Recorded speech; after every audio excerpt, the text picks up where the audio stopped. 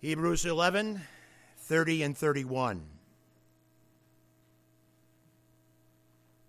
By faith the walls of Jericho fell after they were compassed about 7 days. By faith the harlot Rahab perished not with them that believed not, when she had received the spies with peace. Father, this morning we continue in our study of Hebrews 11 concerning the kind of faith that lives and endures over the course of an individual's earthly lifetime. And we come to the testimony of Joshua and Rahab. And upon first reading, the text may seem quite detached from this hour in which we celebrate the Lord's table. But upon a little thought, we immediately recognize that Joshua is in some ways very much unlike Rahab, and vice versa. And in the two, we have, with the communion table before us, this glorious thought: no one is without need of the grace and gift of God. Joshua. And no one is beyond the grace and gift of God. Rahab. And so let the devotional warmth of the testimony of these two wives impact us in preparation for the table. And for that we will praise you in Jesus' name and for his blessed sake. Amen.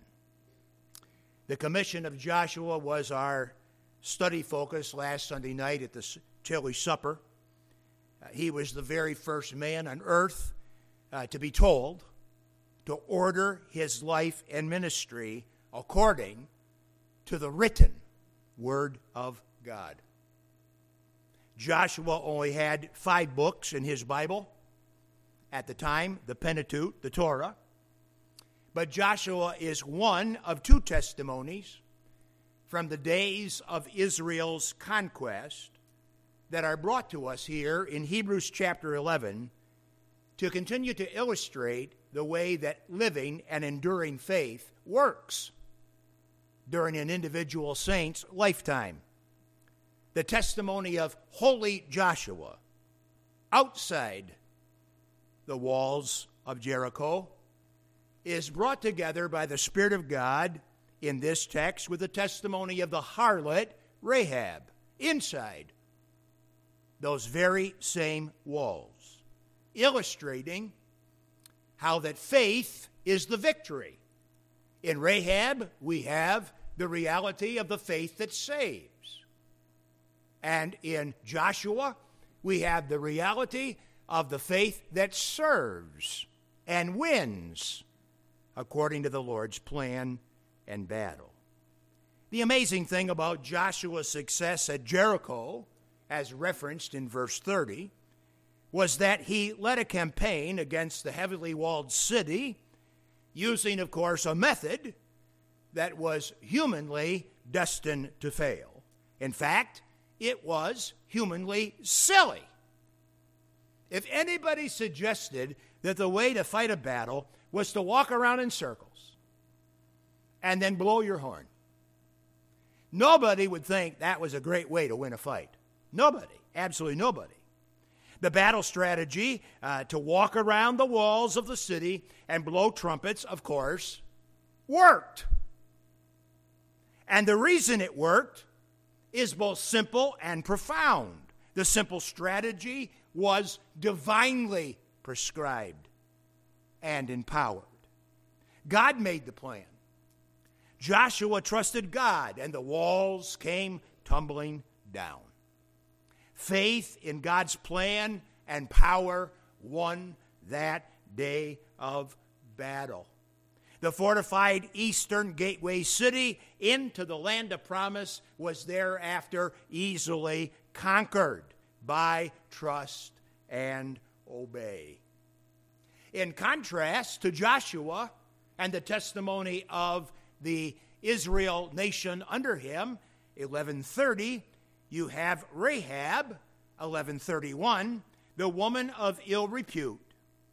She lived in that fortified gateway city called Jericho, since her house was constantly active with the traffic of sinful men coming and going. Israeli spies used her house for surveillance until, of course, they were found out. She not only helped them escape, but she also made to them a significant confession of her faith in the one true God of heaven and earth. As a result, those spies, those Israeli spies, promised to spare her and her household when God gave the city to the Israelis. Rahab had heard from her foreign traveling male visitors of the power of God, the God of Israel, and the deliverance of the nation through the Red Sea. By the time the Israeli spies came to her, she was already convinced that the God of Israel was the one true God in heaven above and in earth below. If you need affirmation of that, I would encourage you to read Joshua chapter 2, and that particular thing is stated at verse 11. This harlot was most likely, most unlikely of persons to be used by holy God to help Israel and to be blessed among the people of Israel. But she was an object of God's grace by faith. She reminds us, as I've already prayed, that no one is beyond the grace of God as to its reach. We never have to worry that we're going to share the gospel with somebody for whom it would not work because they were too bad for God's saving. And Rahab would certainly line up in that category. The thing that is truly astounding, as some of you will recall from the adult study some months, probably years ago now, in the book of Ruth, this Rahab later married Salmon, who was the leader of the tribe of Judah. She is stated in the Bible to be the mother of Boaz, the husband of Ruth. She is the grandmother of Obed, the father of King David. She is one of only 2 women listed in Hebrews chapter 11 and is found in the genealogy of Jesus Christ, as we found early last summer in Matthew chapter 1 at verse 5. Her testimony is one of harlotry to holiness by faith. When Hebrews 11 puts the record of holy Joshua and harlot Rahab together in reference to the great day of conquest, we get to be reminded of the victory that is associated with faith in Jesus Christ. This becomes then an excellent truth to review before our participation at the Lord's table. 3 characteristics of victory or winning faith can be easily identified and developed from reference to the Old Testament biblical story of conquest. Number 1, victorious faith is always connected to the Word of God or the oracles of God. Thus saith the Lord. Joshua was not casting his own vision for victory over Jericho when he told the congregation they would walk in circles and blow their horns. I'm confident that he could have sat down and come up with a plan, After all, Joshua is presented in the Scripture as an experienced man, as a man with a good level of brain power, and certainly a man of leadership and savvy. And we also know him to be a spirit-led man. I'm sure that Joshua could have come up with some kind of a plan himself in regards to the aspect of taking the city of Jericho, and then he could have just simply asked God to bless that. Joshua could have made his own plan and asked God to bless it. And of course, that is exactly what is popular today among evangelicals or gospel-believing Christians today. And that is to make their own way, lay their own plans, set their own schedule, and then ask God to bless it. And then, of course, sometimes they are disturbed by the fact that their plans don't accomplish that which they would desire. Of course, we know that God spoke directly to the matter at Victory of Jericho. And the point simply here is indeed profound. Your word is your word. Your plan is your plan. God's word is his word. His plans are his plans. Faith in his word, faith in his plans, is that which will exceed in light of eternity. Even if it doesn't succeed in the short run as men look at the sense of victory, it will indeed be victorious in eternity. Faith in God wins. Faith in God wins. We are taught of God to be subject to God. We are taught of God to submit our plans to God, to the will of God, that his will might be done on earth as it is in heaven. We write in our written messages, DV, for those Latin words, Deo volente, God willing, recognizing the fact that God is ultimately in control of each and every individual thing. But on this Lord's Day morning, first day of the week, we are brought together in this hour to celebrate the Lord's table.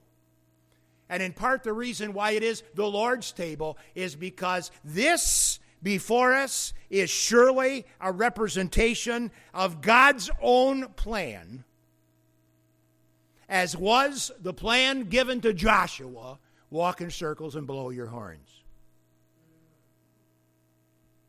You and I are not saved the way it might seem we could be. Hopefully I'll be good enough the way it would seem to work. No, it doesn't work that way. It works this way. It only works this way. Just like the victory at Jericho only worked the way that God made it to work. Walk in circles, blow the horns. So, in God's plan for his only begotten Son, smitten and afflicted, you and I have the joy of sins forgiven, the promise of a home in heaven, and the guarantee that we are indeed on the winning side of God. We in Christ cannot be stopped. God's will be done. It's only a matter of time. He came, he comes. And today, we remember the victory that is associated with our faith in Jesus Christ our Lord, whom we present week in and week out as the living Word in beautiful harmony with the written Word of God that we carry in our hands. Victory is always connected to the Word of God. Number two, victorious faith is always connected to an obedient response to the Word of God. God's word to Joshua of victory required that the leader lead and the people follow.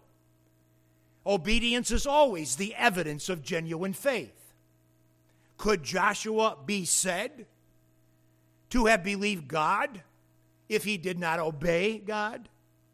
Could the congregation of Israel be said to have believed God if they refused to walk in circles for 7 consecutive days and blow their horns as prescribed by God? Of course, the answer is no. When it comes to the impossible, it is God for the win or no win at all. At this table, we are reminded of the single greatest demonstration of trust and obey. Joshua, Old Testament Joshua, whose name means Yahweh saves, leads us this morning and points us this morning ultimately to Jesus, who has indeed become the saving Yahweh by nature of becoming man. Our adult studies in 1 John will soon have us reading, "This is the victory that overcomes the world, even our faith in Jesus, the Son of God." Victorious faith is always directly connected to the oracles of God, the Word of God, written. Victorious faith is always connected to response, obedient response to the Word of God as written. And thirdly this morning, victorious faith always connects us to others that are indeed faithful. Rahab was a woman of sinful occupation. She is high on the life scale of yuck as we meet her in the Scripture. Yet Joshua and Rahab are gloriously connected by faith in God. They both have experience in God's deliverance. They both have experience in God's sense of victory. They both have testimony of a living and enduring faith. How blessed are the manifold applications of these two lives as connected by the Spirit of God. Holy Joshua, harlot Rahab. Rahab is an illustration of the faith that saves. Joshua is an illustration of the faith that serves and secures the victory. One faith, one Lord, many, many blessings. Rahab connected to Joshua in faith. That was really the only thing that connected them, was faith in God. That is the defining element of their connection as you think upon the two individuals as named in 30 and 31. The only defining element of connection was their faith. It is the defining element of our connection. It is the defining element of our connection. It is the only defining element of our connection. We are here together this morning for the faith of Jesus Christ our Lord. It is what binds our hearts together. Our mutual sense of love and adoration for Christ that fills up and spills over by the Spirit in an experience of worth and blessing for those that participate. Faith is the victory that overcomes the world. The walls of the worldly system are heavenly fortified. The God of this world is entrenched. But I remind you that in Jesus Christ, the gates of hell shall not prevail against the Lord's church. Joshua and Rahab could not have been more polar opposite. Yet they, by faith in God, were and are dynamically and forever connected. It is indeed our faith in the person and the work of the Lord Jesus that connects us presently and eternally.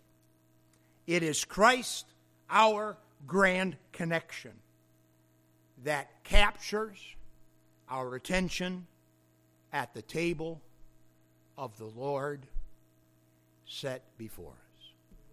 Oh, Father, help us this morning to be mindful of Christ and the gospel truth of his death for our sins, of his glorious life and proof of power over death and sin,